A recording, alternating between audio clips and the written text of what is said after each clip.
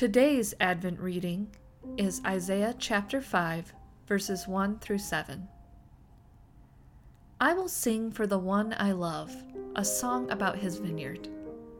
My loved one had a vineyard on a fertile hillside. He dug it up and cleared it of stones and planted it with the choicest vines. He built a watchtower in it and cut out a winepress as well. Then he looked for a crop of good grapes, but it yielded only bad fruit. Now you dwellers in Jerusalem and people of Judah, judge between me and my vineyard. What more could have been done for my vineyard than I have done for it? When I looked for good grapes, why did it yield only bad? Now I will tell you what I am going to do with my vineyard. I will take away its hedge, and it will be destroyed. I will break down its wall, and it will be trampled.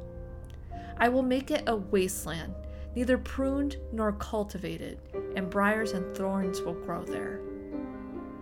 I will command the clouds not to rain on it. The vineyard of the Lord Almighty is the house of Israel, and the people of Judah are the vines he delighted in.